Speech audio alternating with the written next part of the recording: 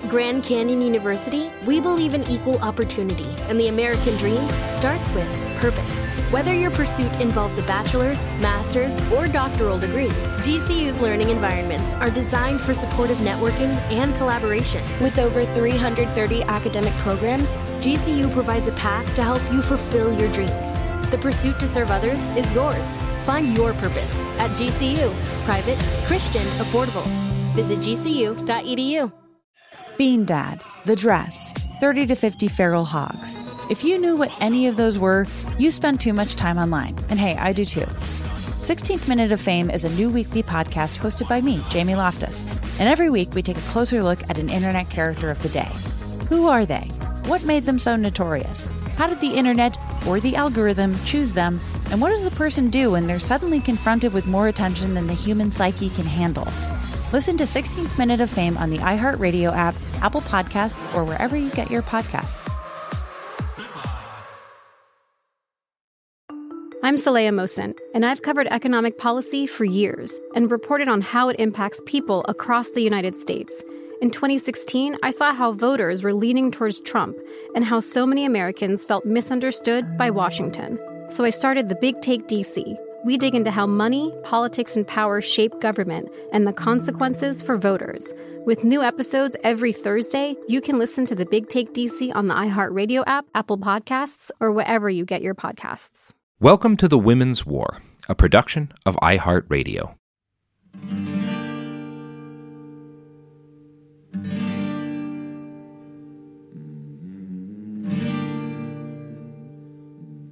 It's weird to wake up in the morning and read about a dictatorial warlord's promise to murder all the people you're planning to hang out with that day. I can safely call it a unique experience. We'd ended our night in Kobani with a huge dinner at a local restaurant, located right next to a soccer field. Young men and women had played while we'd all enjoyed cold beer and hot food. Khabat even had a drink. I had several. I'd taken a couple home to have before bed, and while I walked around the hotel grounds, I got a feel for Kobani at night. It was a pleasant evening, and a need to pee woke me up unusually early the next morning. Once I got back from the restroom, I made the profound error of unlocking my phone and checking the news. Sweet Lady Internet informed me that Turkish President Erdogan had made a whole new spate of threats against Rojava and the Syrian Democratic Forces. The United States was still ostensibly trying to mediate in the dispute between their largely Kurdish allies and the Turkish government. But everyone in the region knew the United States planned to leave, which made their actual negotiating position with Turkey practically nil. The cities we'd been traveling through, bright, defiant Kobani, peaceful Derik, chaotic Kamishlo, Erdogan called them all a terror corridor. In meetings with his own party, he promised to shatter this corridor, no matter how the negotiations with the U.S. to establish a safe zone along the Syrian borders concludes. His reasons for this go back decades, and they're tied up heavily in the deeply complicated history of Turkish domination over the Anatolian Peninsula. But the most recent justification for violence was, in fairness, pretty straightforward. PKK militants in Iraq had absolutely assassinated a Turkish diplomat just the day before Jake and I had landed in Erbil. Erdogan's contention was that all of Rojava was nothing but one big giant safe space for a terrorist group to operate in. The debate over the PKK's role in Rojava is yet another super fucking complicated issue. The people who actually live here talk readily about who is from the mountains in the PKK and who is not. We'd actually talked about this a bit the day before with Khabat. She'd acknowledged that these old fighters were often more experienced organizers than local Syrian Kurds. More professional, or more experienced than the local or whatever. Or sometimes you find these mamas, they are also super professional in their work. So each one it's different. I remember there was one of them in the mountains. She organized all that women, that mamas that we met, and now she moved, and now they are organizing themselves by themselves. So it's good that in the beginning they organized. It would be rank idiocy to deny the influence the PKK wields in Rojava. But it would be just as foolish to act as if everything that happens here is part of some gigantic terrorist conspiracy to destroy Turkish sovereignty. The mamas are not militants. Haval Salam and Ahim, who we met at the farm, did not have secret designs to assault Turkish military bases. Jinwar was not a cover for any sort of militant action. There are very few simple truths in this place, but as best as I can ascertain, two things are true. Number one, the Kurdistan Workers' Party, or PKK, has been responsible for horrific acts of violence in the past and is still responsible for violence in the present day. And number 2, the PKK also saved tens of thousands of Yazidi lives during the early days of the war against ISIS. The early YPG was heavily dominated by PKK fighters, and the men and women who invaded Iraq to stop ISIS from massacring the Yazidis were basically all PKK. If you don't know this history, it's easy to look at the PKK's assassination of a Turkish diplomat and write them off as just another extremist group. But you really can't.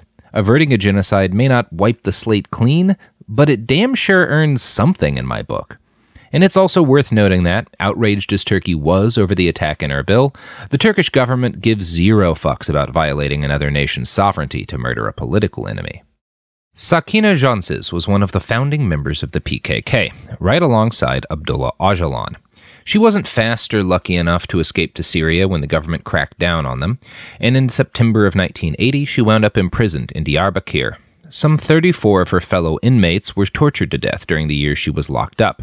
Seeing her friends get tortured to death was a profoundly radicalizing experience for Sakina, and for many of her comrades. This helped push the PKK to acts of more extreme violence in the 1980s.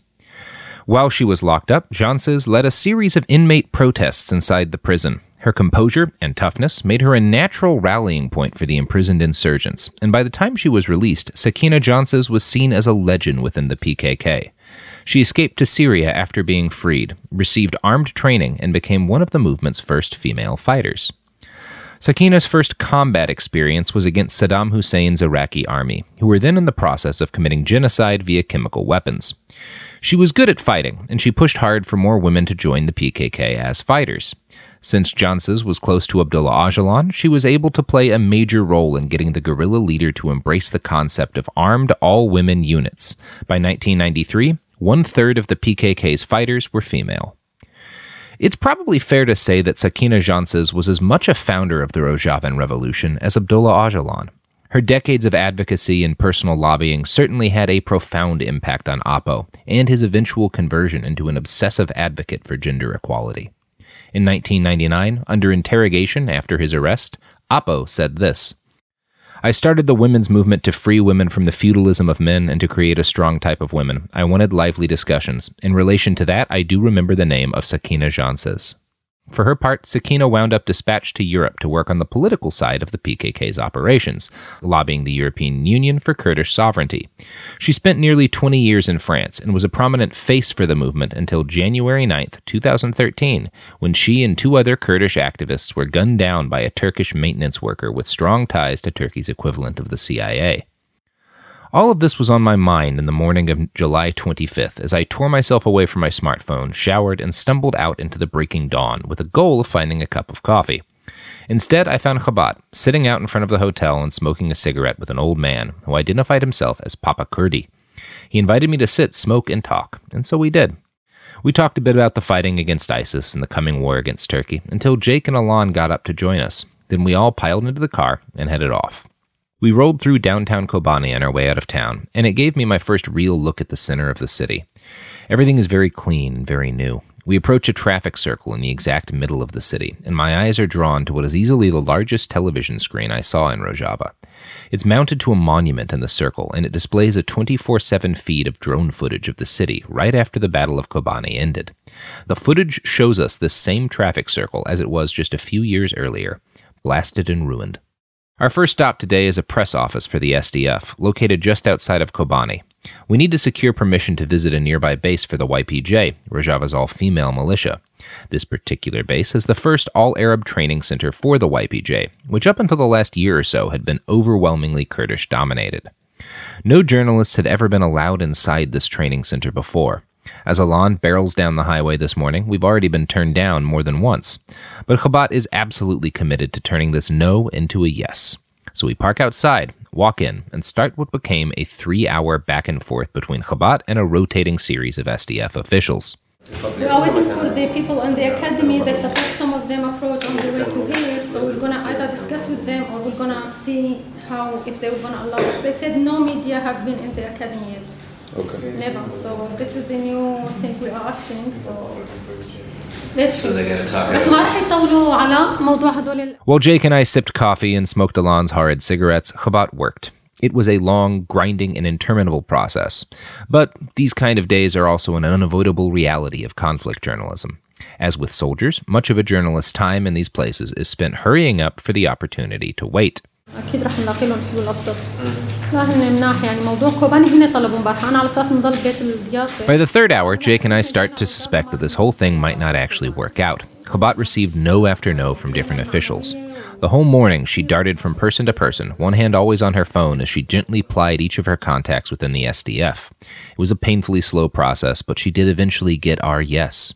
We piled immediately into Alon's van, terrified that someone might change their mind if we were to linger too long. Once we actually got on the road, we shared a moment of gleeful celebration, made all the sweeter by the agony of the wait. Alon produced a pair of cigarettes for Jake and I. Spasbash! He grunted at us with a wiggly smile. Then he turned his eyes back to the road and put pedal to the metal. We'd already burned through a lot of the day getting the yes. Now it was time to make it count.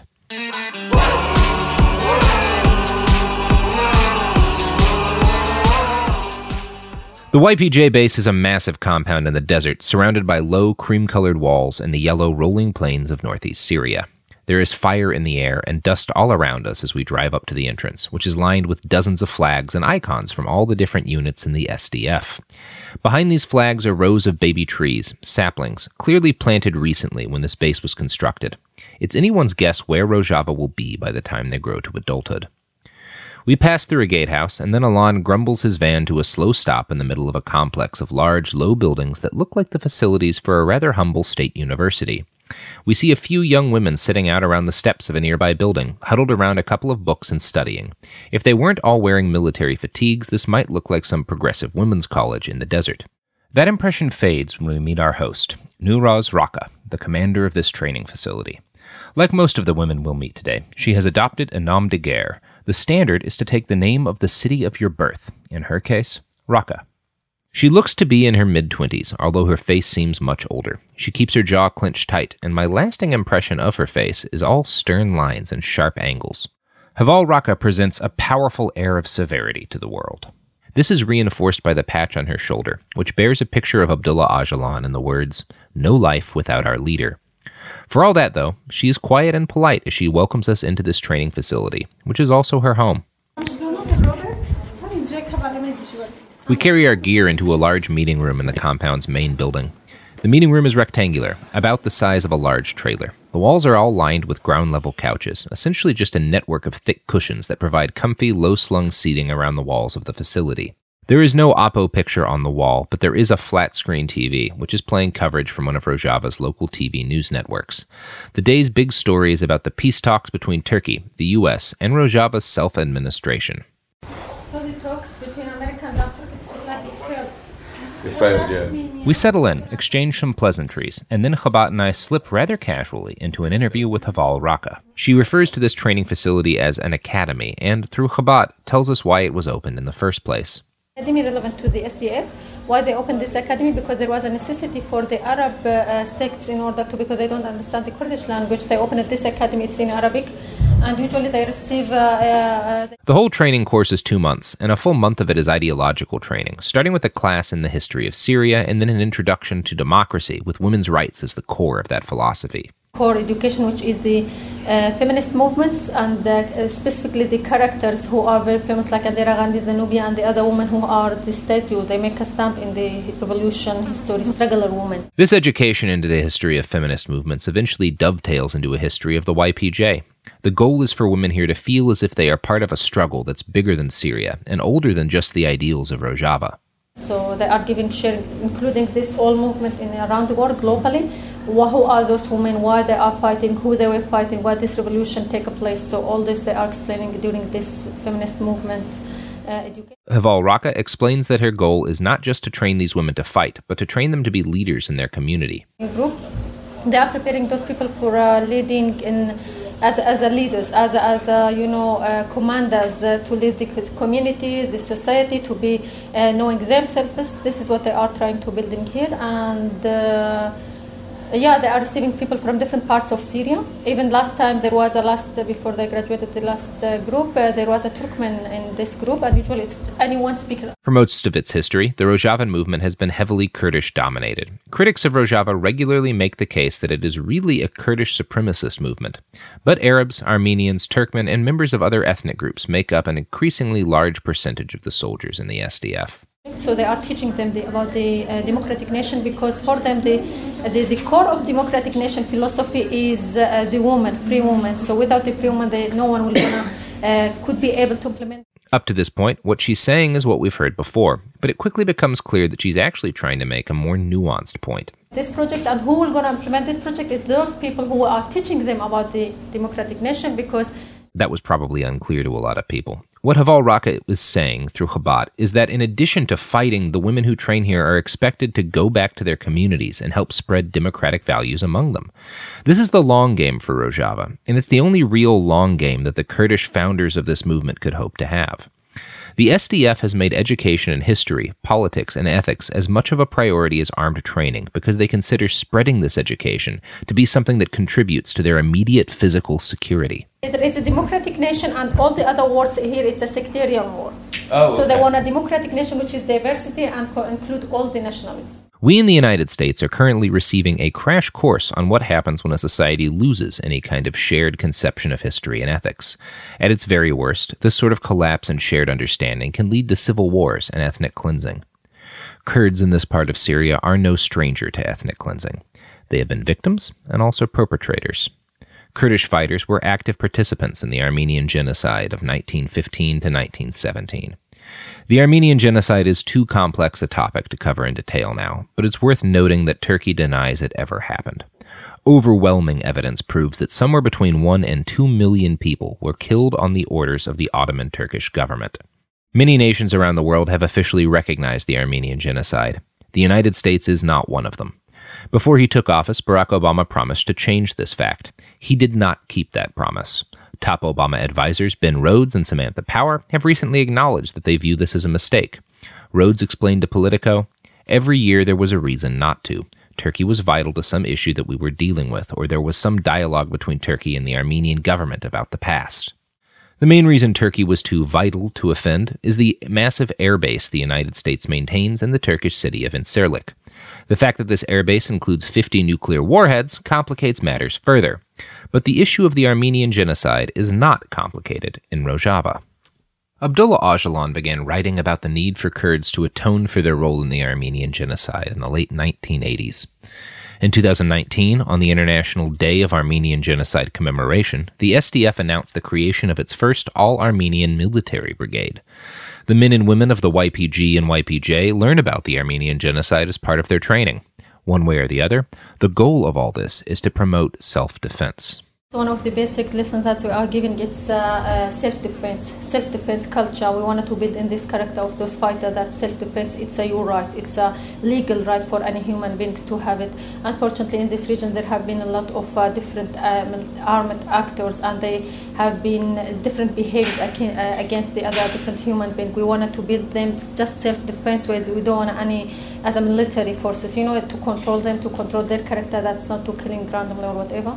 So we wanted to implement the philosophy lines of Öcalan. It's about the freedom of the woman, and we wanted this self-defense with the freedom and in the character representing of the character of the freedom of the woman to be represented in a right way. It's not lost on me that one group's ideological education is another group's brainwashing. The Turkish government's contention would certainly be that the girls and women of this base are all being brainwashed to serve a terrorist group no better than Al-Qaeda or ISIS. Fortunately, this was an area in which I was able to do some more investigation. I could see that Haval Raqqa had a notebook full of instructional materials for the day's courses. I asked if we could see it. She handed the notebook over and let me take photos of the training material. I did not have time to gather a comprehensive collection of every lesson, but I walked away with the class syllabus and the full text of a one-course unit. The syllabus was for the first 30 days of the 2-month training, and it lined up with what Haval Raqqa had claimed during our interview. The first few days focused on rules for behavior and procedures in the YPJ and SDF. basic order and military discipline. Day 6 starts with courses on criticism and self-criticism, the tech mill system we talked about earlier, and physical and moral values. Much of the course centers around reading the works of Abdullah Öcalan. His booklet, The Democratic Nation, is studied on day 14. Liberating Life, another booklet, is on day 16. Women in the Family is on day 18. All of these books are available in full for free on the website ocalanbooks.com. OCALANBOOKS.com. You can read them yourself if you want a deeper understanding of the course material. For our purposes in this podcast, I'm just going to read some selections I found interesting from Liberating Life. The history of the loss of freedom is at the same time the history of how woman lost her position and vanished from history. It is the history of how the dominant male, with all his gods and servants, rulers and subordinates, his economy, science, and arts, obtained power. Woman's downfall and loss is thus the downfall and loss of the whole of society, with the resultant sexist society. The sexist male is so keen on constructing his social dominance over women that he turns any contact with her into a show of dominance. The depth of a woman's enslavement and the intentional masking of this fact is thus closely linked to the rise within a society of hierarchical and statist power. As women are habituated to slavery, hierarchies, from the Greek word hierarchia, ruled by the high priest, are established. The path to the enslavement of the other sections of society is paved. The enslavement of men comes after the enslavement of women. And another quote, "Housewifization is the oldest form of slavery. The strong man and his entourage defeated the mother woman in all aspects of her cult through long and comprehensive struggles. Housewifization became institutionalized when the sexist society became dominant." Originally, the term hierarchy referred to the government by the priests, the authority of the wise elders. Initially, it had a positive function. We may perhaps even view the beneficial hierarchy in a natural society as the prototype of democracy. The mother woman and the wise elders ensured communal security and the governance of the society. They were necessary and useful fundamental elements in a society that was not based on accumulation and ownership. Society voluntarily awarded them respect, but when voluntary dependence is transformed into authority, usefulness into self-interest, it always gives way to an uncalled-for instrument of force. The instrument of force disguises itself behind common security and collective production. This constitutes the core of all exploitative and oppressive systems. It is the most sinister creation ever invented, the creation that brought forth all forms of slavery, all forms of mythology and religion, all systematic annihilation and plunder. The emotional intelligence of woman that created wonders, that was humane and committed to nature and life, was lost. In its place has been born the cursed analytical intelligence of a cruel culture that has surrendered itself to dogmatism and detached itself from nature, that considers war to be the most exalted virtue and enjoys the shedding of human blood, that sees his arbitrary treatment of women and his enslavement of man as its right. I want to remind everyone again that these words I just read are part of the mandatory training program for a militia in the Syrian desert.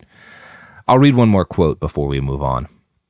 "The male has become a state and turned this into the dominant culture.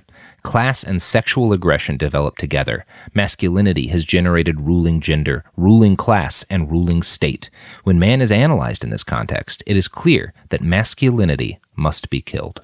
Indeed, to kill the dominant man is the fundamental principle of socialism. This is what killing power means, to kill the one-sided domination, the inequality and intolerance. Moreover, it is to kill fascism, dictatorship, and despotism."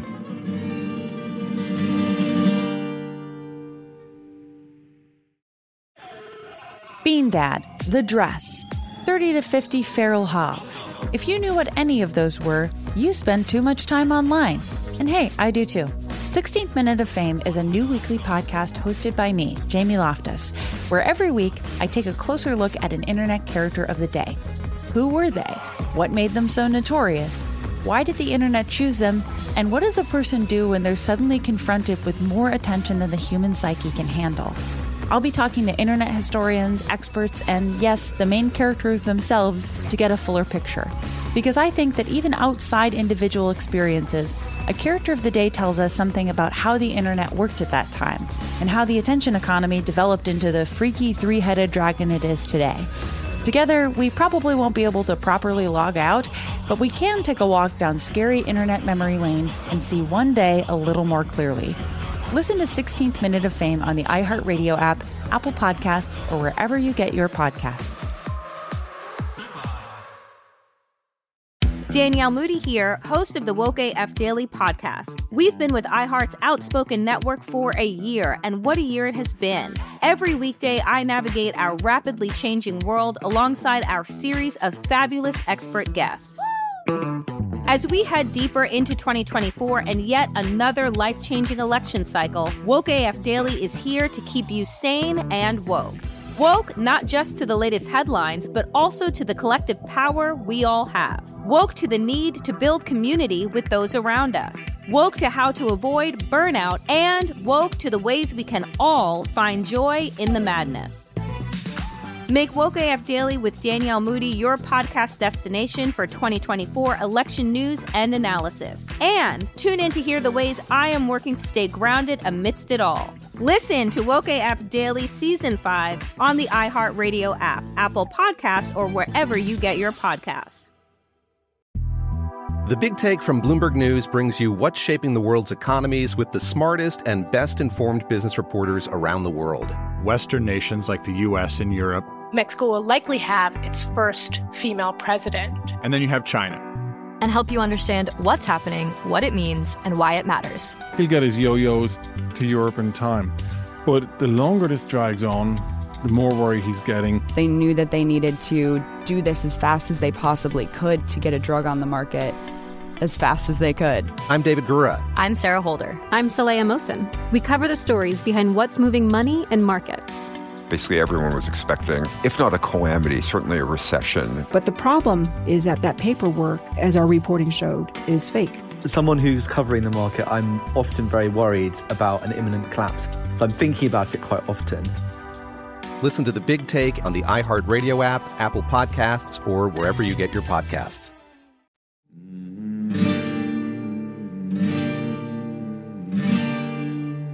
After concluding our interview with Haval Raqqa and taking photos of the course materials, we break for coffee and a smoke. While we're resting, a young woman wearing fatigues, a bright flower keffiyeh, and Hello Kitty socks gently steps into the room.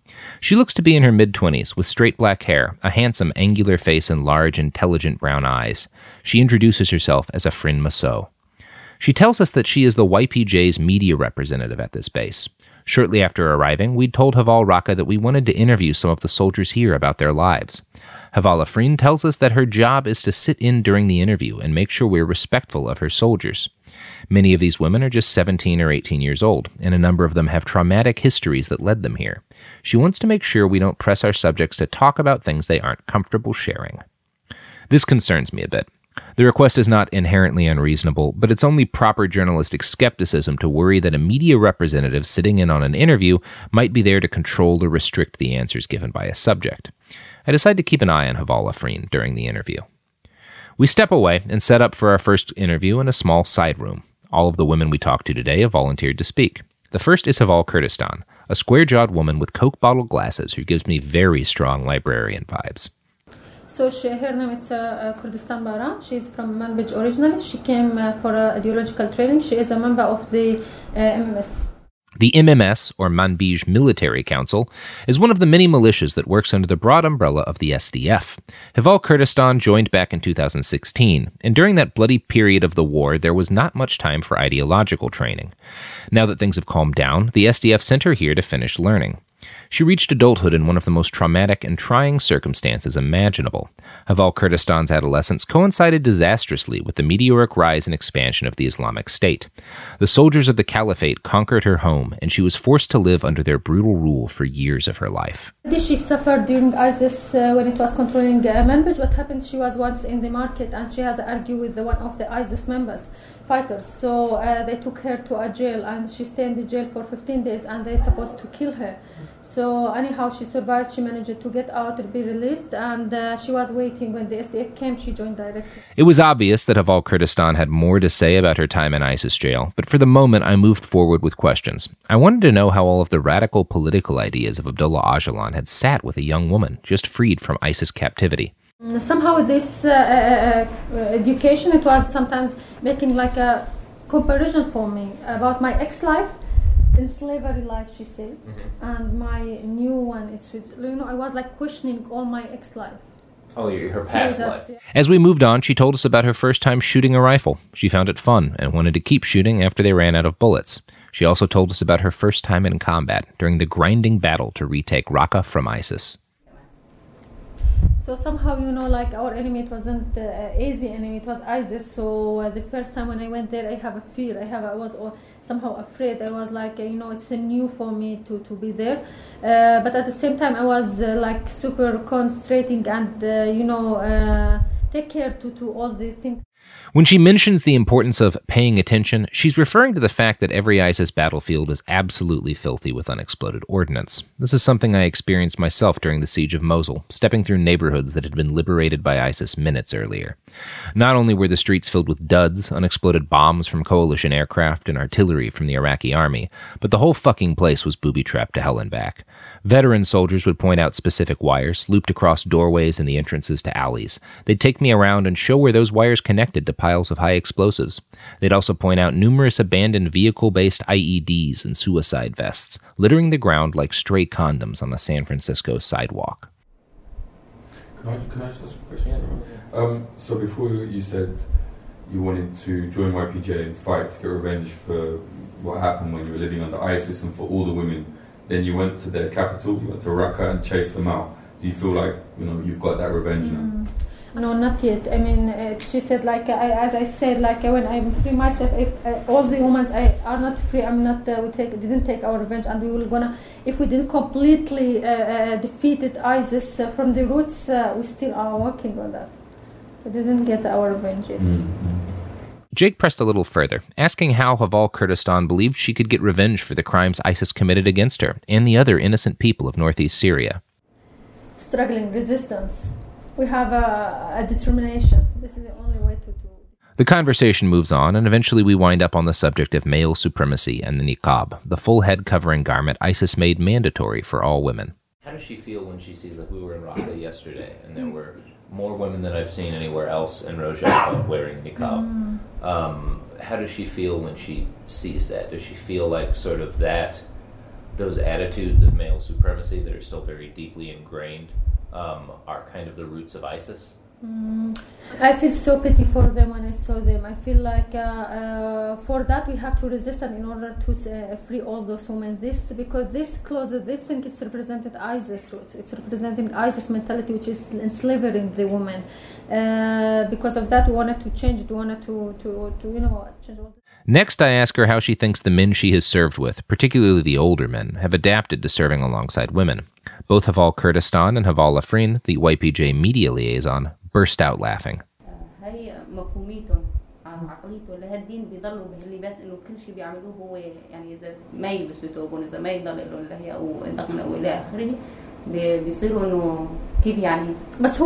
that point, Haval Afrin speaks up. While I wait for Khabat's translation, I wonder if she might try to walk back the claims of lingering bias among male soldiers in the SDF.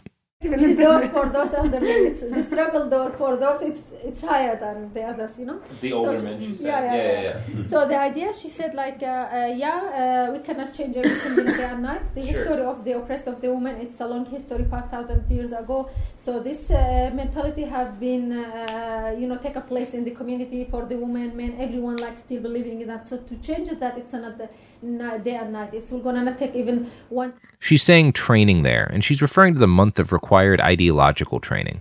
Haval Afrin admitted freely that the trainers at this academy were taking on an almost insurmountable task, fighting against generations of entrenched misogyny. It's I need a lot of time to be changed. So even now we are with our colleagues, the men colleagues in a different... She said colleagues there.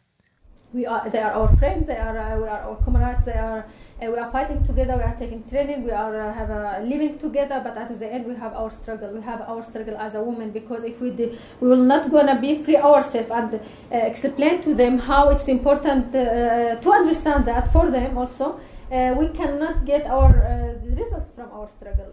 As much as we have a man in this mentality, we have to keep struggling, because in order to get this level of equality, gender equality between us, and they understand how we have to share everything together, it's need time, and we are doing that day by day. I said he's asking specifically about this elderly men, or the men who are a little bit older than the others. It's more difficult. She said for sure Yeah. Or struggle because they have this patriarchy mentality, more in their character than the others. So we can change it faster. So for those men, it's higher struggle. It's certainly fair to say that Haval Afrin was not shy of admitting to shortcomings and imperfections within the SDF. I grew less worried that she was sitting in on the interview in order to somehow restrict the information I receive. Her true purpose for being in the room became clearer when Jake asked his next question. I'm curious about two things. And as well, say to us if it's too traumatic, you don't feel obliged to answer. But I want to know what the argument was in the market with the ISIS guy and what it was like inside the jails there. Khabat translates the question, and we see the reaction in Haval Kurdistan's face before she begins her response. She maintains her composure, but the story that follows is clearly not easy for her to tell. Haval Afrin puts a hand on her comrade's knee and looks her in the eyes. She seems at once to be telling Haval Kurdistan, you can do this, and you don't have to do it if it's too hard. So the problems or the argument started because she was fully wearing this niqab and veil and everything, but there is a belt. Khabat said belt there. The man who stopped Haval Kurdistan was a member of the Hizbah, ISIS's religious police. She'd been out shopping with her siblings, but was forced to send them home and head to jail. Haval Kurdistan continued to tell her story, and of course neither Jake or I could understand what she was saying, but we saw very clearly the shock on Khabat's face as the story went on. 1500 مو واحد لحاله لا تتناوبوا عليك يعني كل 500 واحد لحاله يضربه مشان اذا واحد بيتعب ما بيجي تغلى كثير كل 500 لحاله 3 كان as usual. So they took her to the center. They steal all her gold, money, all the property that it was with her, everything it was with him, and also they put her family's name on a list that's always they were gonna double checking on them or whatever. And they first wanted to kill her, executing her.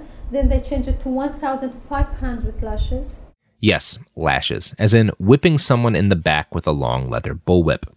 I'm sure you're wondering right now, how many lashes does it take to kill a person? Can a human being survive 1,500 of them?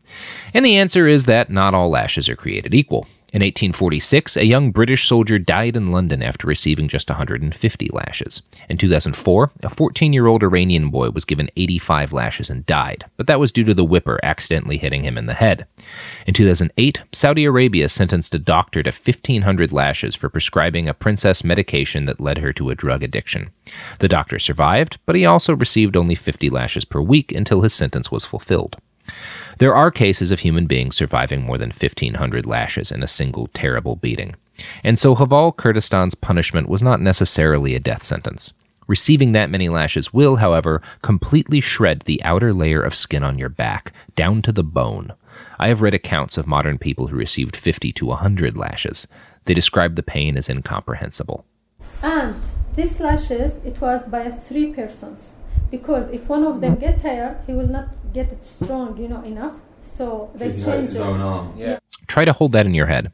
3 strong men wore themselves out, beating this woman's back into bloody ribbons. 1,500 lashes. 3 persons changed it, each one of them 500, to keep strong as much as I can. And they still didn't break her. مع ذلك ما قدروا يكسروكي. أكيد. لأنه المرأة because the women have a predetermination. She means that Haval Kurdistan's desire to be free, to escape ISIS, is what kept her alive through the beating. For a few seconds, Jake and I just sat in silence, processing the story we'd heard. To recover from that kind of injury, to be able to go into the world again, that's a serious injury. جسمك قد ايه اخذ وقت لحتى تشوفي من الجروح اللي يعملوا لك اياها؟ ده من 3 شهور ل4 3 to 4 months. But she did recover, and once she did, she used the same determination that had seen her through the beating to effect her escape from ISIS-controlled territory. Once she was free, she joined the SDF. If she had a weapon, training, and comrades with the same, no man would ever whip her again. We take a break after that, and then sit down to interview another young fighter. As before, Haval Afrin sits in on the interview. Our next subject is younger than Haval Kurdistan, and gives her age as 19. She wears camo fatigues with curly hair that is slicked back on top. She tells us she spent 4 to 5 years of her life under Daesh control, and gives her name as... From the resort, her nickname is Ruhaib Intiqam. Ruhaib Intiqam? Yeah. Because I am not great at reading Arabic, for the rest of this episode I will refer to her as Haval Revenge. Revenge friend. You have to admit it's a pretty badass nickname. I ask her what specific moments come to mind when she thinks about revenge. Her brother have been recruited with the ISIS, so she wanted to take revenge of those ISIS members who are recruiting all the other youths in order to using them as a tool against, in a very dehumanizing way against the other population, and how they destroyed our country. So I wanted to take revenge of all that. I ask her how her brother explained his decision to join ISIS at the time. So my brother, he has already like this religious background and trend. He was always like reading Quran in different mosques for the others look like. So once he disappeared for 45 days, and he completely disappeared. And when he returned back, we know that he's have been recruited with ISIS, because my cousin, he is a Amir in Daesh, and he recruited my brother. An Amir is a leader within the Islamic State. Haval Revenge lived under ISIS for almost 5 years, basically the entirety of her adolescence. She only escaped because the SDF eventually liberated her hometown. I ask her, what was the very first thing you did once you realized you were free? So the first thing I did, I removed the black veils. Khabat said veil there, in case it was unclear. And I burned it. Because ISIS, it's obliged us to wear that clothes, which is completely dehumanizing against us and looking to us even not as a human being. I ask her next if she can remember the very first time she saw a woman carrying a gun. Her voice almost breaks as she answers. So I was approaching to Al-Hasaka in order to the dentist, and I saw a woman YPG with a weapon, and I was looking to her and make a comparison how ISIS, to which level they put us, and how she is there, and I wish it. In short, she first saw a woman of the YPJ after escaping ISIS control. The sight of a free woman with a rifle was shocking, mind-blowing after so many years under ISIS control. She decided to join. I asked her how it felt the first time she held a gun of her own. My dream, it was to join the YPJ, and I was like always, I feel like it's an illusion or imaginary, never going to happen. So whenever I was just joined and I hold the weapon, it was for me like a hope for myself. It was like already I have this dare and courage in order to do it. I hold this hope for my future and for myself. You know, it was like physical thing. So I was ready for that. I was only dreaming about it. I have been oppressed for years, so I dreamed about this. What would she do? It was do? only my dream, my life dream. Next, I ask, what would she do if a man ever tried to make her put on a niqab again? The woman and our regions, for sure, I'm going to try to defend myself. We conclude our interview with Haval Revenge. Haval Afrin gives her friend a cheerful poke on the cheek. I find the gesture striking, and I tell her so. Can you tell Haval Afrin that her pride in her friends is written all over her face when they talk? Her what? Her pride. هاد بجيت تقول قاسي سلوى بلندي تشيكن جودة أخوان سلوى جيت تأخذ بيا حواليها. شا يعني دباكو واك جنتا كوشينة كودايا مثلا دامو دبينا برهمه ويتا كوشينة دبينا راستيجي As a woman, they struggled and they get the achievements and they are here. I cannot hide my respect and I'm proud of them. Haval Afrin had initially not been willing to give an interview herself, but I've grown increasingly interested in her throughout these interviews. I started this process suspicious of her, but her relentless positivity and supportiveness towards her comrades had thoroughly won me over. I ask again if she might want to talk, and this time she says yes.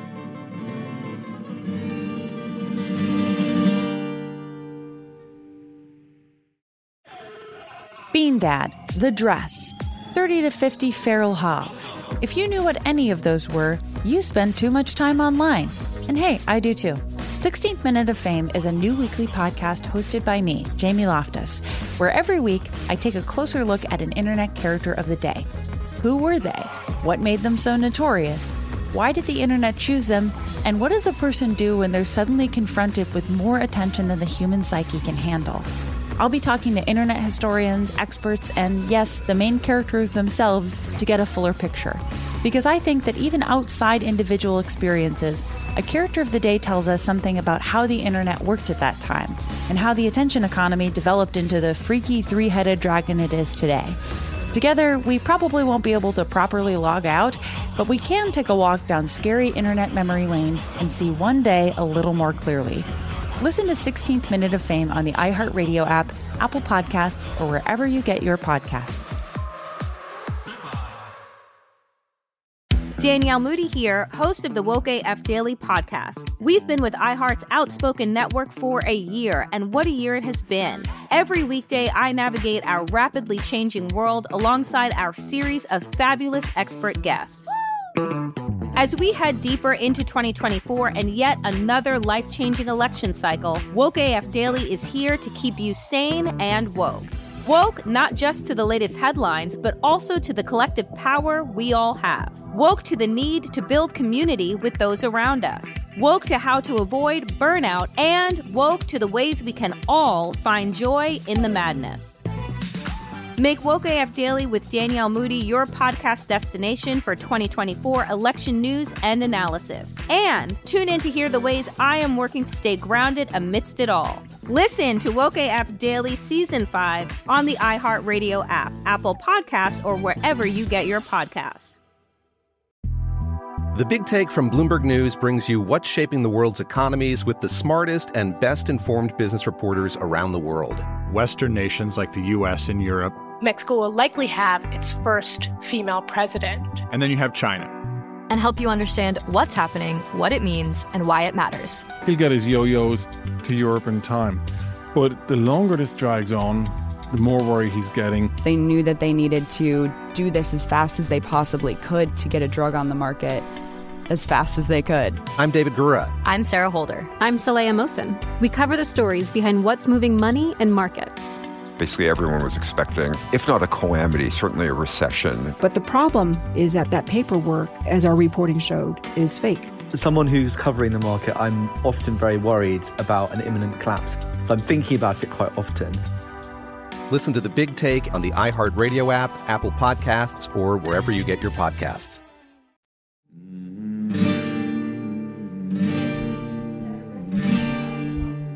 My name is Afreen Masso. I joined the YPJ in 2014. Myself, I'm from Afreen. My family's origins had a lot to do with me joining. My family loves their homeland. This had a big effect on me. In 2013, when my brother was martyred by ISIS, it had an even bigger effect on me. I was thinking about it for a year. Joining the military is not an easy thing. For a year, until 2014, throughout all of 2013, I was thinking about it. Will I go? Could I do it? I dwelled on it a lot, because as a civilian person, your life will pass into a new life. That is, you take on a new life through your own choice. This created a big contradiction in me. I go, I don't go, I go. What happens? In 2014, I joined. Like everyone else, Haval Afreen is shoeless while inside. Her socks have bright English words written across them. Never give up. When I joined, of course I was scared at first. I told myself I wouldn't tell my family. No matter how much a family loves their homeland, they love their child even more. And so when I joined, I didn't tell my family. I said I was just going to school and that I'd be back soon.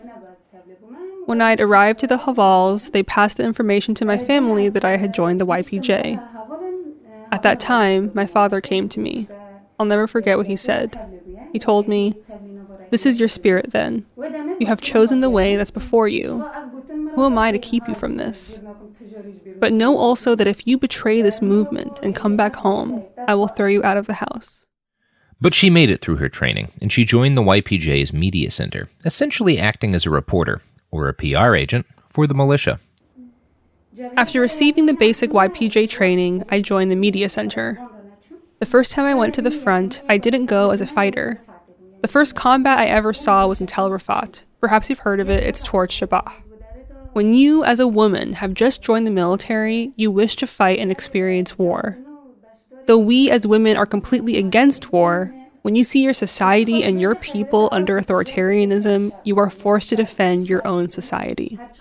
That time I didn't fire my gun because my comrades didn't allow me. They said, "You are part of the media team." They protected me from threats. I had my weapon as well as my camera, but recording was my goal. In the fight, I can play a role as part of the media team. My goal was to communicate to the public the reality of the war. Haval Afrin did not consider the defeat of ISIS to be the end of the YPJ's struggle. She comes from, no surprise, the city of Afrin, which is currently occupied by Turkish-backed Islamist militias. There is a pain inside me. The occupation of Afrin has increased my thirst for revenge. Every piece of news from "these people have been kidnapped" to "those historical landmarks have been destroyed." Every news story like this increases my pain. This pain also pushes me to take revenge. But the liberation of Afrin and the victory in the war against Turkey was not nearly the end of her ambitions. Like Horiam Shamid, the head of the Women's Economic Development Center we interviewed back at the beginning of our journey, Afrin Massoud is a true believer. Now, the goal of every fighter in YPJ is to liberate her mind. Because yes, it's true, we have joined the YPJ and thus we liberate our bodies. But this is not enough. We also have to liberate ourselves from the capitalist system. Throughout history, the first city-states were built on the basis of exploiting the woman. If we go back to history, we see that it was the women who created everything. In natural societies, before the rise of city-states, women were leaders. But after the system of city-states was built up by men, they began oppressing women for the first time in history. Throughout the last 4,000 years, a system has been built up over the woman. It doesn't allow her to work, to go outside, to take up the gun. Even in her own home, she is not allowed to express her opinion. Even when you get married and should live a shared life, you cannot express your own opinion. You aren't free to say what you want. Our goal is to bring an end to this mentality. We don't say that women should take a higher position than men.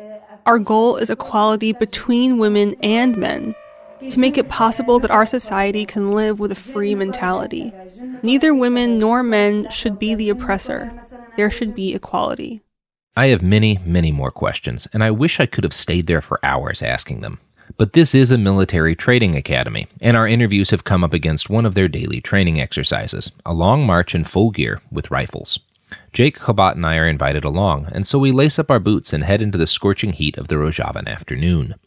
The training platoon has already marched off, so we hop into Alon's van to catch up with them. We're hopping out. We're about to be on patrol with the YPJ training unit, which is about, let's see here, 24 young women, nearly all of whom are carrying Kalashnikovs, wearing fatigues and heads wrapped against the desert heat, some wearing hats, some wearing keffiyehs. It's an interesting mix of colors from the BDU camouflage, which could come straight out of the U.S. military, to the colorful, beautiful headscarves, some of them with floral prints and little silver dangly bits on the end. Some women choosing to walk with their heads completely uncovered, others in ball caps. Most of them are clearly very new to holding a gun. Others, like Haval Kurdistan, carry their rifles with an easy familiarity born from hard use. We march with them for a while, and eventually the column comes to a rest by the shade of a copse of small trees.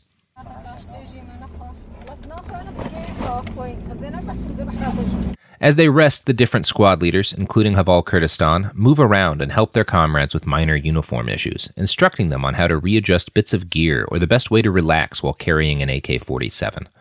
I'm struck by how profoundly different this feels from the stereotypical image of a boot camp. No one here is yelling at anyone. Instead, instructors and students make frequent gentle physical contact, touching each other on the arms and shoulders. They giggle, toss pieces of grass at one another during playful arguments. Yet, all the same, they learn the proper way to march with their guns and move in gear through the hell of a Syrian summer. The YPJ's reputation on the battlefield speaks to the fact that this style of training is effective. After a few minutes of rest, the unit packs up and moves out, continuing its march through the desert. I stand and watch them pass. I look at Haval Kurdistan, marching with her back straight despite the massive scars that lurk beneath her uniform shirt. Like her, nearly all these young women spent years of their lives living under ISIS, forced to wear long black robes covering them from head to toe, even in scorching 110-degree days like these. They were helpless, the unarmed victims of a death-worshipping cult built on hateful masculinity. As they march past me, I split my gaze between their tromping column and the Turkish border wall, which looms as ever on the horizon. For all I know, there are bullets for every one of these young women waiting just a few miles away on the other side of that fortification. And yet, the tears that threaten at the corners of my vision are not tears of sorrow, because there is one thing, and only one thing, that I know for certain. These women will never be slaves again. Ciao, ciao, ciao, partigiano, portami via, che mi sento di morire. The Women's War is a production of iHeartRadio. For more podcasts from iHeartRadio, visit the iHeartRadio app, Apple Podcasts, or wherever you listen to your favorite shows. Bean Dad, The Dress, 30 to 50 Feral Hogs. If you knew what any of those were, you spend too much time online. And hey, I do too. 16th Minute of Fame is a new weekly podcast hosted by me, Jamie Loftus. And every week we take a closer look at an internet character of the day. Who are they? What made them so notorious? How did the internet or the algorithm choose them? And what does a person do when they're suddenly confronted with more attention than the human psyche can handle? Listen to 16th Minute of Fame on the iHeartRadio app, Apple Podcasts, or wherever you get your podcasts. I'm Saleha Mohsin, and I've covered economic policy for years and reported on how it impacts people across the United States. In 2016, I saw how voters were leaning towards Trump and how so many Americans felt misunderstood by Washington. So I started The Big Take DC. We dig into how money, politics, and power shape government and the consequences for voters. With new episodes every Thursday, you can listen to The Big Take DC on the iHeartRadio app, Apple Podcasts, or wherever you get your podcasts. The Big Take from Bloomberg News brings you what's shaping the world's economies with the smartest and best-informed business reporters around the world. We cover the stories behind what's moving money and markets, and help you understand what's happening, what it means, and why it matters. Every afternoon. I'm Sarah Holder. I'm Saleha Mohsin. And I'm David Gura. Listen to The Big Take on the iHeartRadio app, Apple Podcasts, or wherever you get your podcasts.